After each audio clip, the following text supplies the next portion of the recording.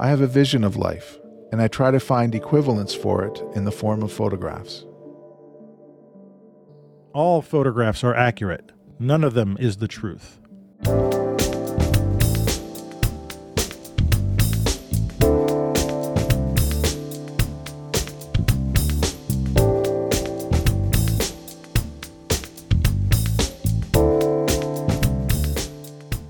Hey, welcome to the Street Shots Photography Podcast. This is Antonio. And this is Ward. And this is episode 176 for the end of January 2023. And we've 176. It's a lot of shows. That's a lot of shows. I've been on a few of them, I think. You've been on a few. Yeah, I was going back through the back catalog because our friend of the show from the Shutter Time podcast, Sid, she reached out to me and said, I'm trying to find your back catalog on iTunes, and it only goes back till, I can't remember. I was like, oh, really? And so it was only like 40 episodes or something like that. I was like, wait, we've done hundreds. And so I went and looked at the RSS feeds. Yeah. And for some reason, I had written down, instead of, having an RSS feed of, 200 or 300, yeah, I had a 40. And so that's not enough. It's not enough. And so I changed it, and all of a sudden iTunes, within a certain amount of time, kicked in. Our entire back catalog showed up. And suddenly we got a lot of people downloading. Wow. It was showing me a graph. We got a little Devil's Tower, Wyoming thing. We got a huge Devil Tower. It was incredible. Yeah. I don't know if it means that everybody who's been listening to shows suddenly getting our entire back catalog. And I'm sorry about that. But you should only have new shows on your... Anyway, you should only have that set up. So anyway, if there's new people listening, welcome to the show. If it's all the people who've been listening to the show now have our entire back catalog, I'm sorry. But there's a lot of good stuff back there. Yeah, I think it ages pretty well.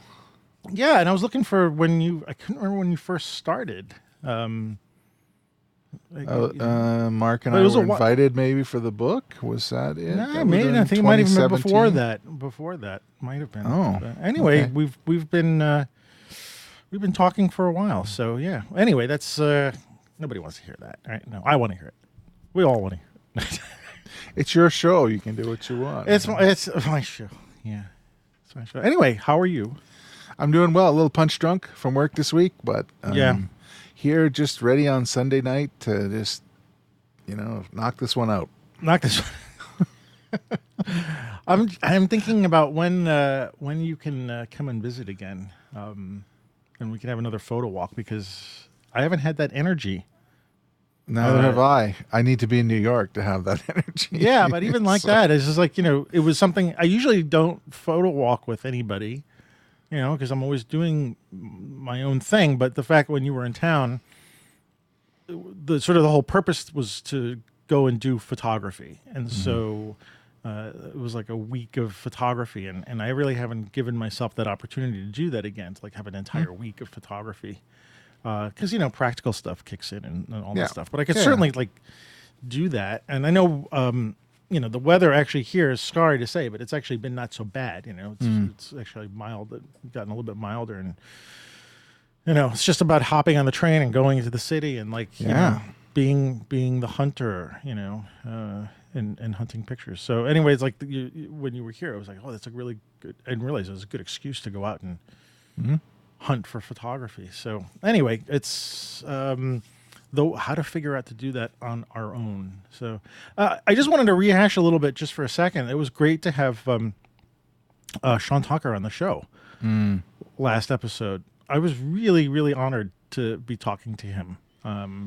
I actually finished his book. I didn't realize his book. His book has been out for a year. The Meaning in the Making.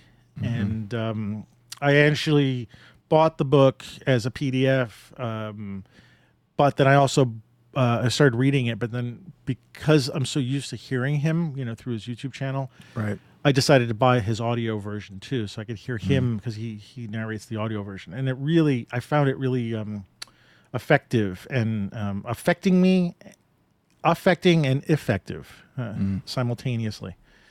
So I even reached out to him. I sent up an email to say how much that for me in this time period that how his book is really sort of I don't know, it's like sinking in. I want to read it again. Mm-hmm. And so this is a shout out that I think that everybody should pick up his book if you're really looking to get inspired. And I'm going to say it's not only inspirational, but it really speaks to the creative process and especially coming from him, because he's so open and vulnerable even on his YouTube channel, and he's the same in this book. Anyway, I wanted to recommend it, but it was great. It was great having him on last. Yeah, it really was. I was pretty quiet during that because I was thinking, you guys are talking about all these huge philosophies of life, and I'm like, so I found it pretty chilly outside today. And, so I just asked my couple of questions, and it was pretty good. You got a couple in there. It was good, but it was good. I like to have. It's funny because I'd like to have him and like a couple of other people like as a panel, but I wouldn't know what to talk about yet. So anyway, Rick, keep that in mind. It was great. It was great to have him on. What did I say? I think at some point I just sort of got a little starstruck. Yeah. Well, but he's humble and he's just a guy just like we are. And I thought that we could have that kind of conversation. We could reach out to him and talk to him. So anyway. So going back through our back catalog of shows, I did notice that the couple shows that we did about why, right? We did one on why black and white and why color, and those got a lot of response to it. And we talk about this podcast that we're doing is not about the how to do things in photography, but the why. Yeah. And so I thought maybe we could continue that as a series, like the why of something. Sounds good to me. Yeah. And I think didn't we do, we did one actually. We did one called The Wise Guys, right? Didn't we just do that? That's right. We did it was supposed to be rapid fire, and we only ended up doing 2 or 3 for each other, and it was just every conversation was 20 minutes. Yeah, that's true. Okay. Yeah, I'm not going to call this one Wise Guy. Sorry, my titles on the shows, a little punny. But that's kind of fun. Anyway, but so to continue this, so I thought we would do another Why episode today, and what sort of inspired me. Couple things. One was this conversation that we had on our usual collective Discord server with Dave Swiduk, our brother in light. Mm-hmm. And another was from a class that I had. I'm teaching street photography at Brick, and I have students coming in, and we, like in the street photography class, it's really about street photography, but people are talking about even actually I do street photography, and I do like an intro to digital photography class too. And because I've got such little time to do the classes, I leave things like processing to the end, because that could be a whole class unto itself. And in fact, it ought to be. And there's so many different levels people are at when it comes to learning or understanding post-processing. Right. And so what I wanted to do was maybe ask the question, why post-process our pictures? Why do we do that? Why should we do it? Why shouldn't we do it? I mean, why post-process? Okay. And, and again, I'm sort of hunting this question down myself a little bit too, because I've, over the years, have moved from doing a lot of post-processing to doing as little as possible. Right. But in a sense, that's not true, right? So when we were talking with Dave on our server, we were talking about film simulations. Now, so as a caveat to people, we're going to probably be talking a little bit about Fuji film cameras here. So no disrespect to other brands, but we're all most of us are Fuji owners in this in our unusual collective, and Fuji's film cameras have film simulations in them. So this is what sort of sparked the idea about post-processing, because film simulations are in a sense post processing your images on the camera, or maybe even pre processing. I don't know what you want to actually term them as. And I wanted to sort of play this out a little bit with you, because you and I sort of are taking a different approach. Yeah, we do. Our photography. And I think that comes from, frankly, I think it's coming from our backgrounds a lot. Yeah, I think I would agree. Yeah. Go ahead. Oh no, I was just thinking, and you had brought it up too, and I was thinking about it around the exact same time that you entered it in the chat, and that was that you did a lot of your work and all of your stock stuff and all of that on the slide film, and so right. And you got to nail it at the moment because there's nothing you can do. It's cast in stone or emulsion, whatever you want to call it. Celluloid. Acetate. Yeah. Where I came from, the black and white darkroom, which was do the best you can at the moment, and then, do most of your magic in terms of image quality in the darkroom. Right. And I think you nailed it. I think that's exactly the case. Well, I wonder if that's why one of the reasons why I fell in love with the Fuji system to begin with, and I think that just ties into ties into where I am in my life now too, and the sort of the trajectory I've had. Like you said, I came from a commercial photography background. And I'm used to shooting color and being color slides and being finished with the picture once I shot it, and then during the years, once we started getting into digital and Nikon Cool Scan, which I still have, by the way. Wait, actually no, I got rid of it. I got rid of my Cool Scan. I had a Nikon Cool Scan 4000, and once I had that, then I started entering this age of, quote unquote, post-production, rather than just leaving the slide as it was. I was using the slide as sort of the beginning of something, scanning it and then doing some Photoshop stuff and doing a lot of work to it. And then, outputting it. However, well, that was actually, I don't want to get into that story. Yeah.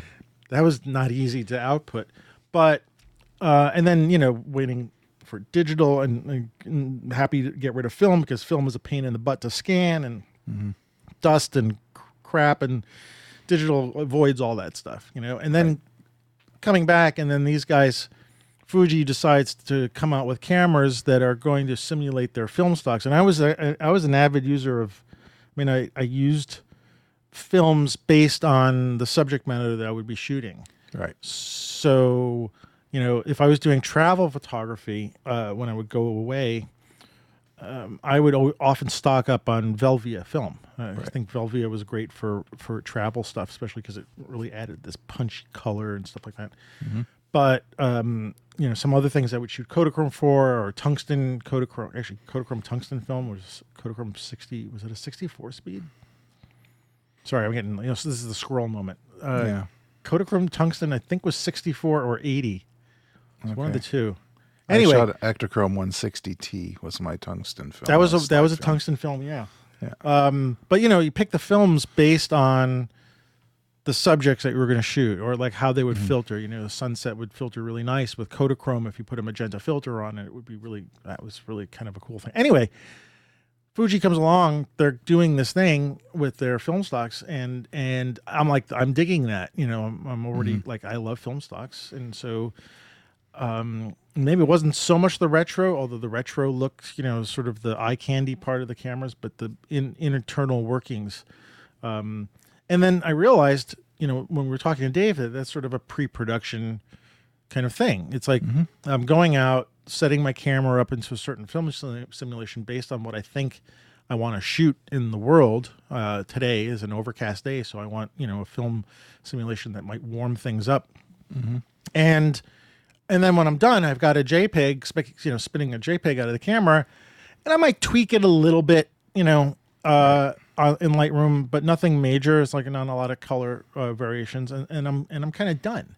Like I've gone from really digging and working in post production and Photoshop and stuff like that, to really just saying like, I'm done with that. You know, I'm kind of finished, and so I want to actually spit out an image that's finished and polished, and that's kind of like what slides were. You were kind of done. You, on the other hand, me on the other and this hand, is funny because we're also talking about color and black and white here, right? Because you're doing mostly black and white in this department. So, well, for me it was you would in your commercial work there was a lot of setting up the subject, all of that. If you did some studio stuff, you did some still life, all of that stuff requires a lot of energy at the front end in order to get it to your slide, and then you process the slide, and that's that.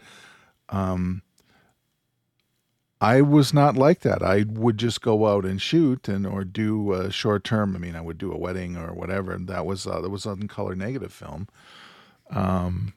But I shot very few slides. But the workflow that I got into when I was shooting the black and white was, I'd have a hand meter. Sometimes I'd have a hand meter. Most often I would just shoot with the center weighted meter that we had in the cameras in those days, and do your best to meter and shoot. And if negatives maybe were a little bit thin or a little bit dense, you could compensate for that when you were printing and changing the contrast in order to meet whatever your intention was.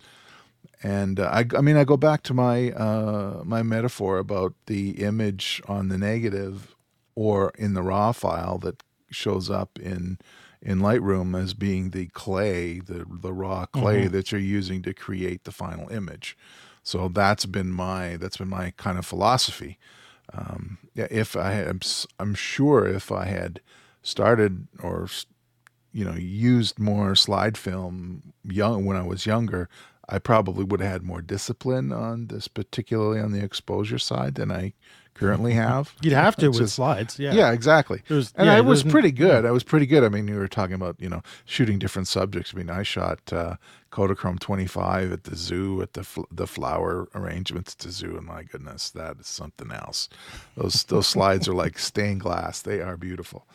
So, I mean, I understand the appeal of it for sure, but being a kid and not being able to afford, slide film every weekend, it was just better to stay with the black and white and embrace that and the process around it.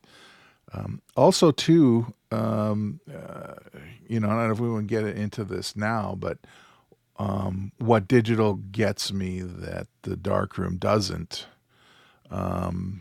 in terms of dynamic range and so on. Mm-hmm. And I can produce a product that was, practically not possible with film, I guess is the way I want to say it. In fact, on my tagline on my social media, I say I'm a digital photographer.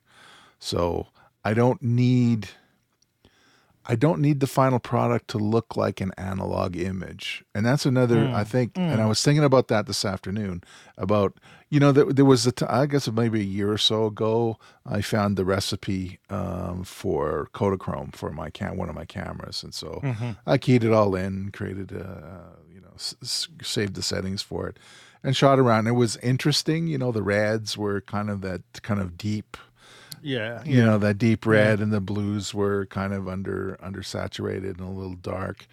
And I was like, wow, this kind of feels like slide film. And I went around and I shot for a day, and it was cool. I posted this, and I think I got good reactions from you, and then I'm like, at the end of the day, I'm like, okay, what am I going to do with this?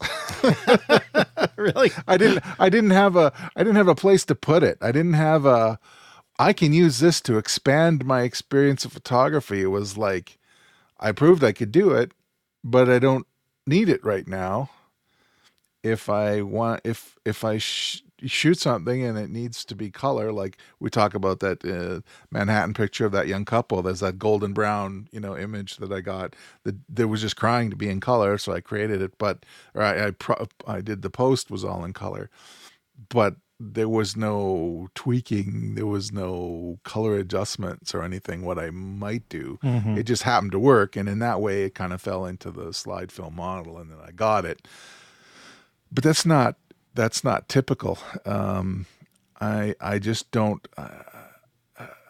I just want to get in there, have the raw file to deal with, and I would say 85, 90% of the time it's destined to be a black and white image. Mm-hmm. And I would just like to be able to play with the color channels and the exposure and the contrast to make it look like the image that I had, that was my intent when I was shooting. Although my intent would be seconds instead of minutes, like it might be for you setting something up, to shoot on slide film. And that just wouldn't have been, I mean, even if I think of my negative darkroom, there are things I can salvage.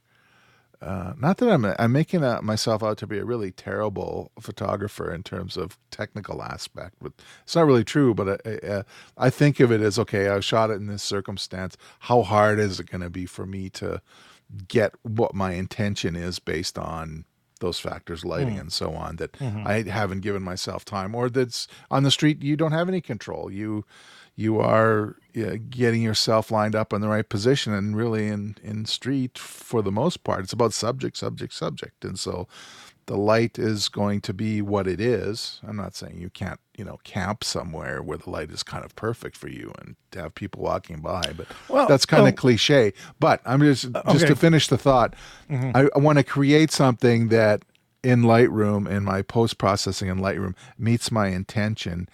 And that all the intentional part of it really happens in post.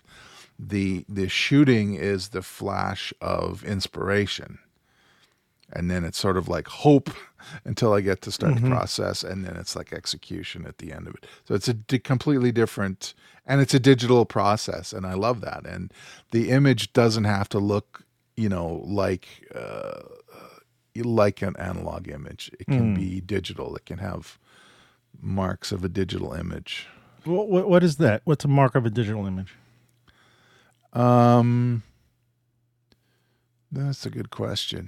It's a good, yeah. Well, no, I'm just thinking like grain. I'm okay with grain that looks the lack more of like grain, or the. Well, no, you can do that. That's one thing. That's another thing too.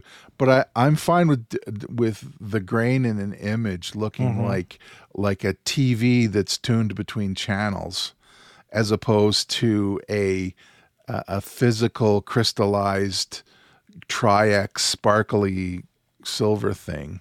Okay. But that's only for you, right? I mean, in a sense. Well, that's what I'm saying. You're asking me, so I'm telling you. Yeah. Yeah. Well, okay. Now that you're saying this, what I'm thinking about was when you were here. I mean, we took a lot of shots that were similar, but there was one that just sort of pops in my mind of these two women. One was photographing the other on Fifth Avenue with a cell phone. Yeah. And we both walked by. We both took the picture. In fact, I said to you, "Did you get that?" She said, "Yes." Yeah. And we presented the pictures from different angles. I also shot that in black and white. I remember having my camera set to black and white, and I also had I think I also had my wide lens on. It was the 16 millimeter, and I only mentioned that because my field of view is wider, I think, than yours in that shot. And because we were both walking in the same direction. These two women were standing on a corner. One was posing, and we'll put these pictures in the show notes so you can see the two differences. One was posing, and the other was photographing the posing woman with a cell phone, and she was sort of crouched down. And I presented the picture from the point of view of over the shoulder of the woman who's posing. Right. And you presented the picture of the scene from the woman who was taking the picture. So we sort of took it for opposite sides.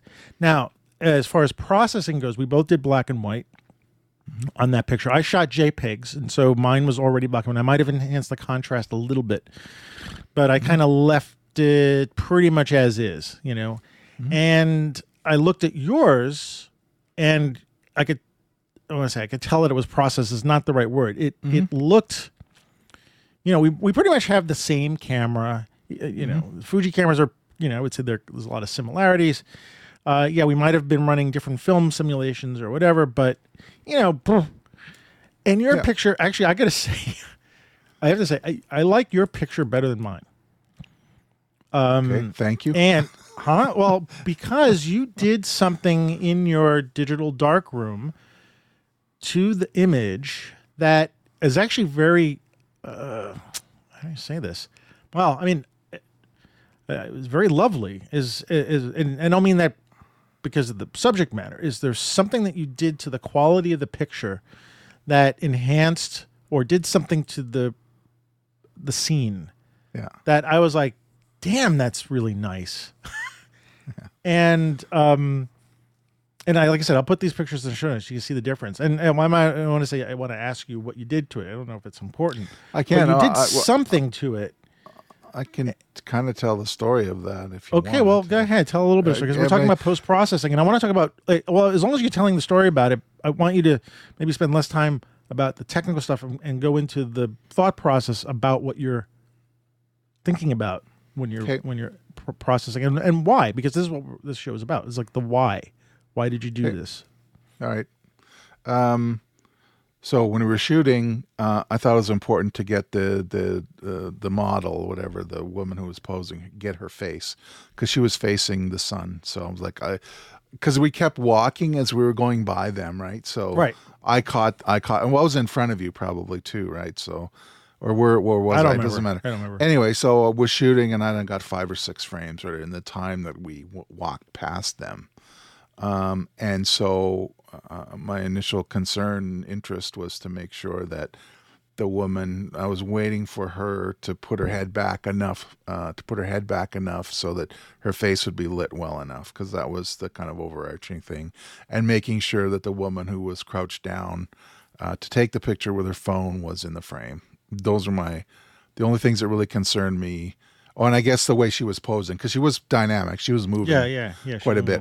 So maybe, waited a combination of waiting for her face to be lit well, and that she was posing well, and posing in a kind of an interesting configuration, and that the woman who was taking the picture was in the frame. So those were my initial concerns. So when I got him into processing, there are a couple of things I do. I take the highlights up a little bit. I take the shadows down a little bit. And then the secret sauce almost always, and it's been with these later versions of Lightroom, is dehaze. Mm-hmm. Move the dehaze a little bit, and it just if you take your shadows down and your highlights up a little bit to make it look like some of my images, I like to make the whites glowing in the images. They look like a little bit fluorescent. But there wasn't really anything in that subject that would really bring up whites, because there wasn't too much white in that image.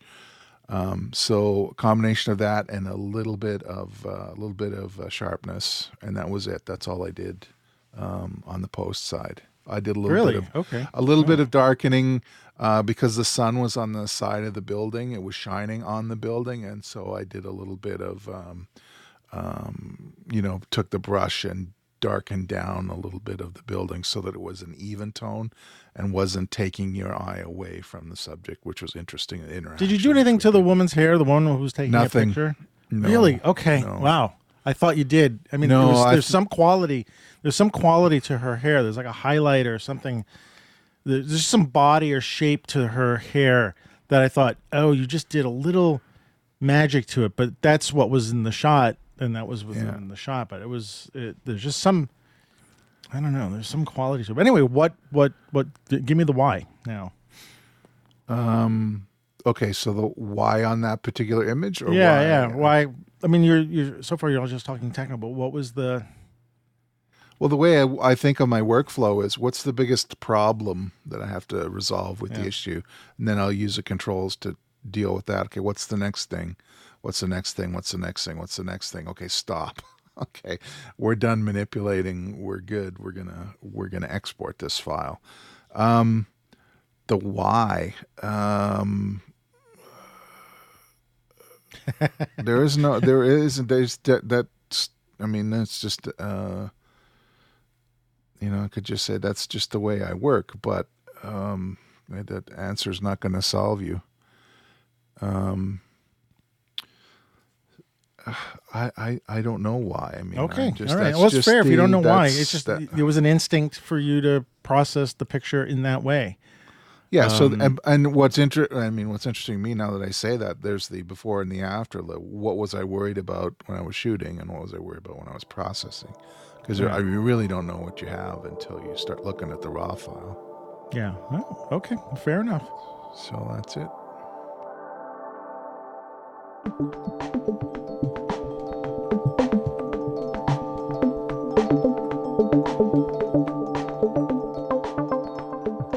That's an interesting discussion about your picture. I was thinking you did a lot more work on it, but it wasn't like that. It was obvious. It was just some quality to it. But one of the things I wanted to get into about this why post processing, and now I want to jump to sort of this, when I'm teaching classes, is that a lot of the people who are coming into the photography classes, they're just learning for the first time, or they want to get better.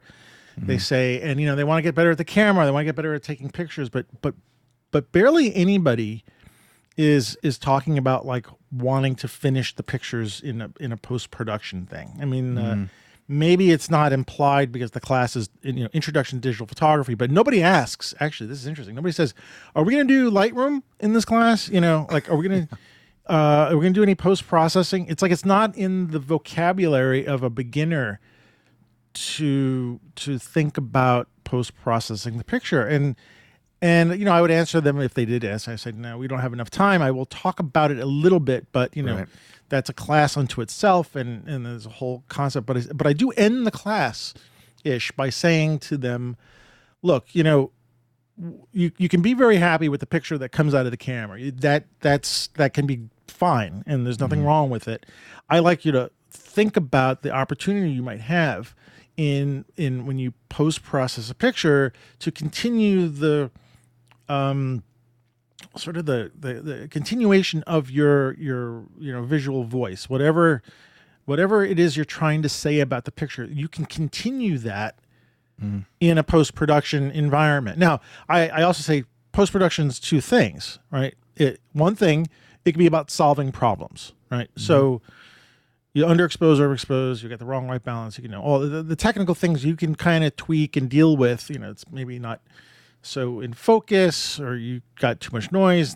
We've got now tools to solve all these issues, the technical issues, although it's still, if anybody's listening to this, try to get the picture in the camera as best as possible. Yeah. Don't ever think about like, you see people in the t-shirts that say, oh, I'll fix it in post. And that's more of a film production kind of thing, or video production kind of thing. But It's also a lazy thing to say too. it's a lazy thing to say, right? Get your white balance good as much as you can right at the beginning. I always tell beginning photographers to shoot raw and JPEG, because then you got all that information. Yeah. Usually I say, if you shoot raw and JPEG, you might be playing with JPEGs now by, uploading them, but later when you've learned more about post-processing, you'll be happy to have had that raw file, because you'll be saying, oh yeah, now I can, look at it in a different way or something like that. But I do try to tell them it's a continuation of the story you're trying to tell, and I think what's funny is that it's just not on people's radar, and I'm making an overgeneralization here, but my test pool is the students that come in, and like I have a street photography class. I do a intro to digital photography class, and then I do, I got to change the name of this class, but it's a mobile smartphone photography class. And the digital photography class and the smartphone photography class are similar. They have a similar trajectory in it, like where I talk about the hardware, and then I talk about the wetware, like I say wetware, we talk about the cameras, and then how to, expose and all that kind of stuff. And then we talk about composition and like how to make better pictures.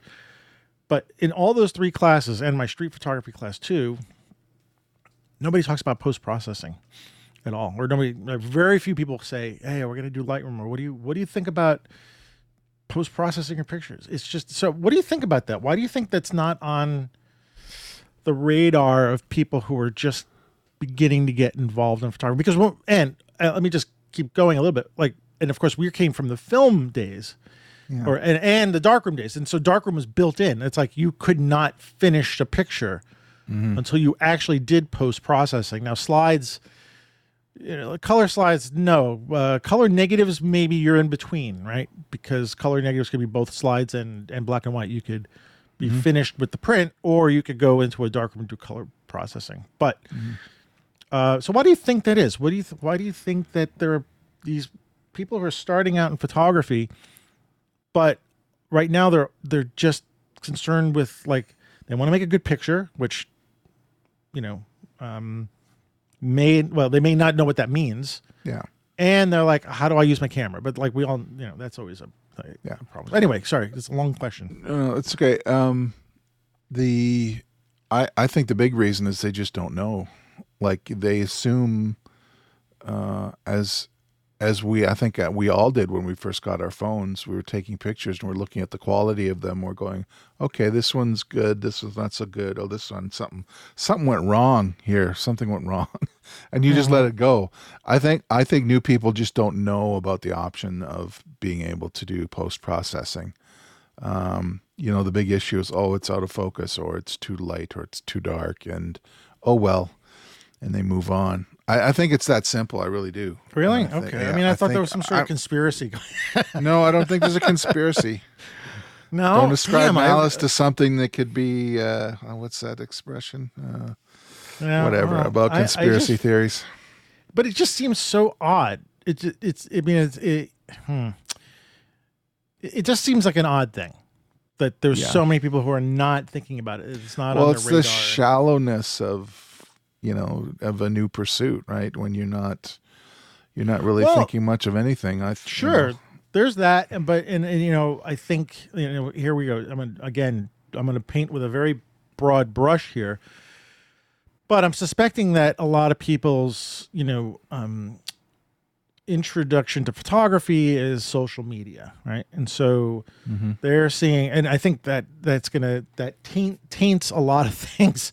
First of all, they're seeing, one-off pictures from everybody. Everything looks, spectacular for the most part because, and nobody's mentioning, on Instagram that they post-process the picture so it looks like this, or they did this, so that it looks like this. It's just the students of photography are looking at the world through a very filtered window. And there's no explanation. And so they go from, and again, this is a very broad brush, so excuse me for saying this, but they go from looking at, a picture of whatever, a New York skyline on Instagram and saying, I can do that. And they don't see any, I can buy that Canon camera and I can get that zoom lens and take a picture. And then guess what? It's out of focus. It's underexposed. The colors are dull, nothing like what they see on Instagram, because nobody's giving them that second half. Right. And also the practical consideration too of, you have to be in New Jersey to take this picture. That's right. It's like no one, one like this, like, I want to take this picture. Well, where was this picture taken? Oh, it was across the river. Right. Like, right. Oh, and no disrespect to New Jersey, by the way. No. I'm just saying you had to be somewhere else. You have to be get there across some body of water in order to take this picture because there's water in the picture. Does that help? Well, you were, and I was a black and white photographer too, and I liked that's how I started, and I liked the darkroom. I never had a problem with it. I in fact, actually, I really liked the darkroom. I mean, I would spend long hours when I was first learning photography at my dad's friend's studio, and I would stay there longer. They would leave me the keys? No, they would just say they would. I didn't have to lock up. I just had to leave and close the door. But they would let me stay there for a very long period of time. And so, in a sense, I geeked out on it. Now, eventually, when I moved to shooting slides, there's no need to do darkroom work. It's pretty much done. And it was just the circumstance. It wasn't like I'm going to shoot stock. I got to shoot slide film. But I still always liked the darkroom. In fact, I did build a darkroom in my apartment, which didn't work out so well because darkrooms and cats don't work. No, not really. I tried to keep the cats out, but inevitably cat dust gets everywhere. But anyway, I did keep that up. And, and we have all these tools today. You've got computers, we've got Lightroom on your iPad and your iPhone and Snapseed, and there's all this crap available to us now for post-processing, maybe not as much as there are cameras and glitzy, shiny things for us to hold in our hands, but it's almost like it's the non-glorious part of it, like, and I've gotten to this point too, like I went to Fuji because, I've done my time in front of Photoshop and Lightroom. It doesn't mean I don't use I don't use Lightroom. And actually, if Adobe's listening, can you guys combine Lightrooms already, for Pete's sake? Why do we have two versions of Lightroom? It actually makes it really hard for me to describe to a student when I want them to use Lightroom which version they should use, and because I want them to use both versions. And it's anyway, sorry, but the one I use on my phone, which is the one that synchronizes to the iPad and then through Creative Cloud, is to me mainly for processing. But it's like I did my time sitting in front of a computer learning Photoshop and Lightroom, and like I just don't really, I'm not interested in doing that anymore, and that's why I like doing it on my phone, because it's more casual, and it doesn't mean that I wouldn't do the processing, and I have nothing against anybody who wants to sit in front of the computer and process. Like the way you describe stuff, it makes me actually want to go back and do some stuff with my pictures just to explore that again and see what it's like. But you know what I mean? But it's like that back end of stuff. It's like the stuff behind the curtain that nobody wants to look at. I don't know if that's the case, or if it's a combination of both, but I don't get the enthusiasm from students when I say, hey, you can post-process and you can make your pictures look like the way you want them to. And yeah, but I mean, you look at these later iPhones or smartphones that have night vision, and they have a portrait mode, and they do a lot of all of that AI stuff to make it look like a professional image. They're doing all the processing for you. They're doing all the processing for you, and computational depth of field and all of that, which is, I think, is pretty darn cool. Yeah, I mean, when you look at, actually in my mobile photography class, I showed one of the slides that Apple used for their quote unquote photonic engine, whatever the hell that means. Some sort of phrase, but it shows all the different steps and frames that the picture goes through before you take the picture, and then it comes on the screen, and it happens very fast. And I realized all those steps are according to some engineers deciding how they want the picture to look.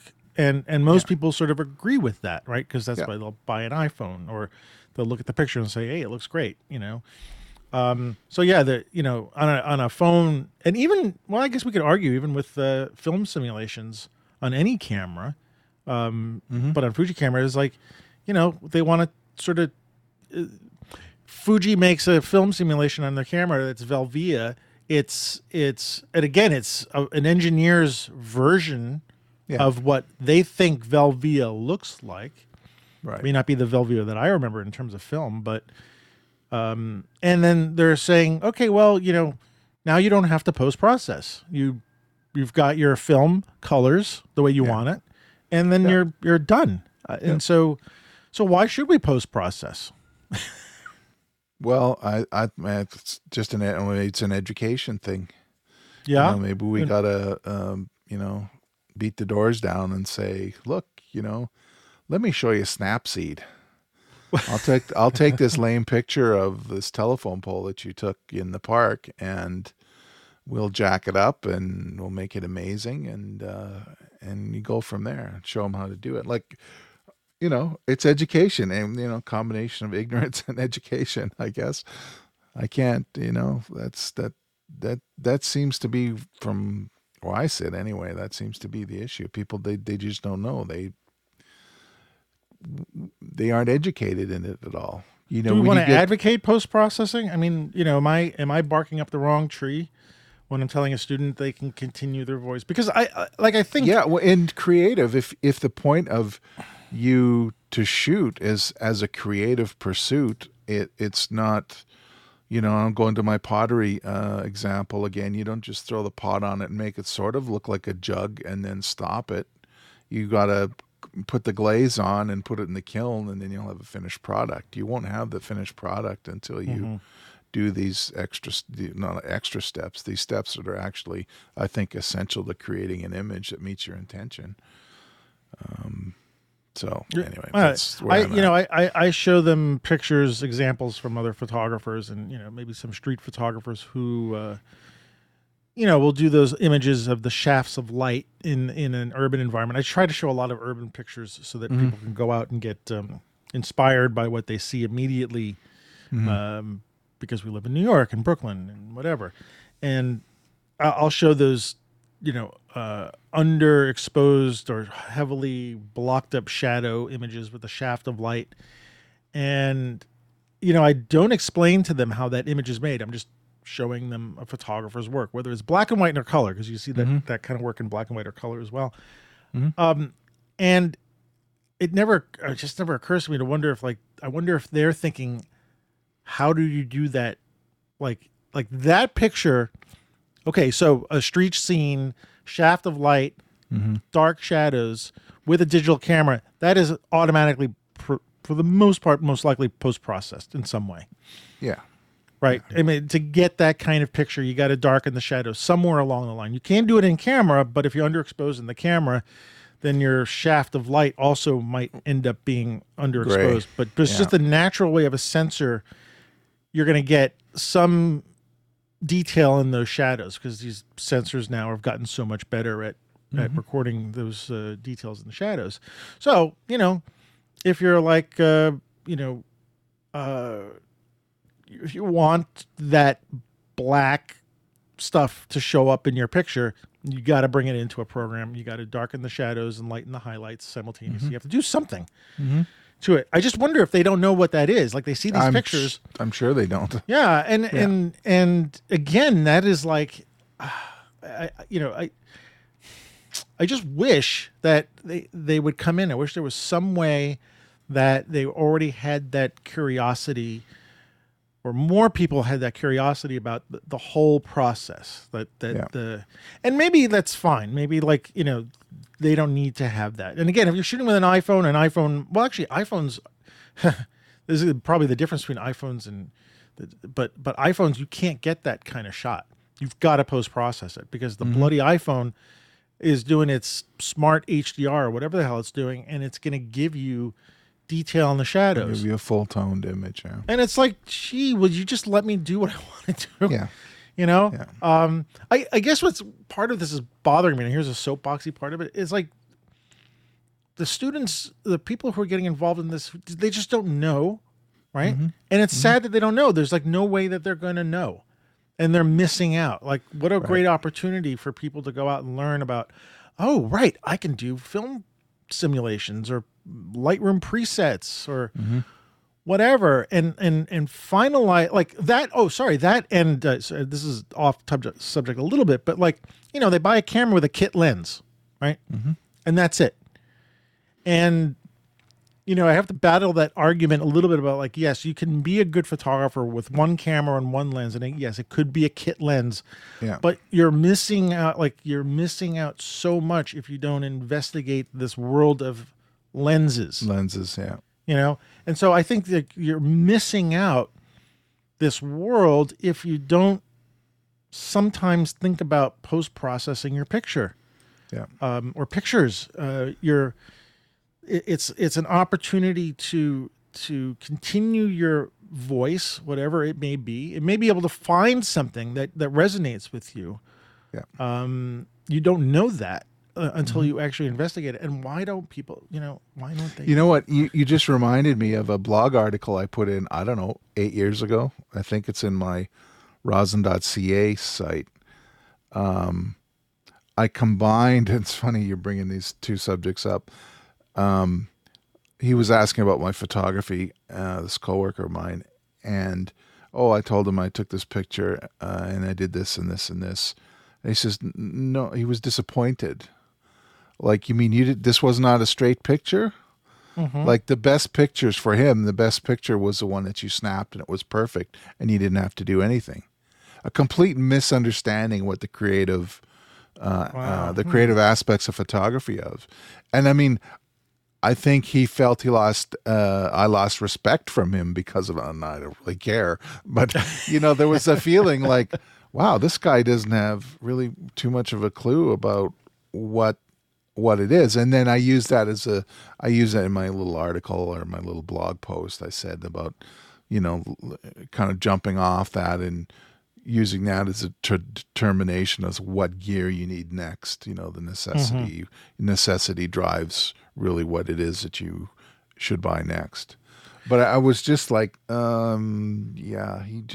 was resistant. Like, well, then that's manipulation. That's not true, right? And that goes to the age-old argument about the truth of photography, which is a whole philosophical landmine or minefield. That's for landmine. It's not just one landmine; it's a whole minefield.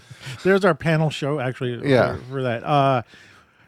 I've run across that exact same thing, especially, and we've said this a zillion times, but when I photograph sunrises, I like to punch up the color, or. Actually, there was just an interview that Barry NX did with this photographer who knows Brian Minier. Well, I can't remember the guy's name. Gosh darn it! Let me see if I can find it. He cited Brian as he cited Brian, but inspiration. What he said that was very interesting was that he shared this common thing with Brian about not liking greens in the picture. And I remember Brian saying that he does not like green in his pictures. When you start looking at the work that he makes, and he processes picture, you see that there's no green in the picture. I'm gonna find the episode. It's with a guy named Mike. I'm gonna butcher his last name. Pogli, Poggioli. Okay. I'll let you have that one. I know I'm not going to try to pronounce it. I don't want to butcher his name. I'd rather just spell it. Sorry. But he also mentions that he doesn't like green in the pictures, and he does these landscape pictures. And landscapes, landscapes are green. Like when you look at the world, it's bloody green. But you look at his pictures, and like I actually, with Brian's work, I was not aware until he mentioned that greens did not play a role in his pictures so much. And then I was like, going back, looking at that, and I really dig his work. Like I love some of his landscapes, and I was like, there's something about it that I can't quite get. And until someone told me, or he told us, I didn't know that green was something that he tried to avoid in his pictures. And this photographer also said that. And, that's obviously a processing thing. It's not, you really can't turn your camera off to green. You just have to do some processing on the end with it. And I forgot where I was going with this. But in the sense that I've also come across people who've looked at whatever pictures I've taken, whether it's a sunrise or the headscarf of a woman in the neighborhood, and where I punched up the blue or something like that, and for some reason the person is bent on saying, well, that's not reality. I'm like, well, I know it's not reality. It's my reality, or it's how I like to see reality, or it's how I, part of photography is like seeing how the world, Winogrand said, is how do we see the world photographed, right? Yeah. I want to see the world in the way my Fuji camera sees, or in the way my iPhone sees it. It's interesting. If we were to see photography without post-processing, without any kind of interpretation, I can imagine everything would look like a raw file and completely flat. And that's not even reality, because reality is not flat, Yeah. And so, when you hear like what your person said to you, it's like, well, what the heck do you mean by real? What do you want to look at? A flat picture? Fine, go ahead. But that's not the way the rest of the world wants to. Well, I think he meant that you have to wait for those pristine moments where there's nothing else to do. He's gonna be sorely disappointed shot. because And exactly once in a lifetime. Yeah, and I if it referenced ever in happens. And in that blog post, I also mentioned that back in the old days when I used to get Modern Photography and Popular Photography magazine, Popular Photography magazine, I think it was Popular, they had a straight shot, believe it or not. They had a 2-page spread of a picture that was a straight shot, like a slide film picture of some situation that was a straight shot. And there was 2 pages in the whole magazine dedicated to a one-off. But even that, sorry, yes, and even that is BS, because what did the photographers shoot with? Did they shoot with Ektachrome, Kodachrome, Fuji, Agfa? Yeah. How is the magazine printed? Right? What's the bias of the printer? Well, the whole thing is just totally off the charts. But the point is that there was no quote unquote manipulation, and they got the picture, and you look at the slide, and oh my God, it's beautiful. Yeah, well, that might have happened. That was basically it. Yeah, I mean, a 4x5 slide or a transparency film, or 8x10 transparency film, sure, perhaps. But anyway, it's one of those things that's a little dumbfounding to me, and I don't know where people get those ideas from in general. Like when you see someone says that, and manipulation. Also, with one of my students in the class, I had to actually talk to them about the differences between manipulation and post-production. Like, manipulation to me is like, doing photo composites, taking things out of the picture. Yeah. Whatever, post-processing in terms of changing color is not in, they're subsets of each other in some way, but it's not necessarily the same thing.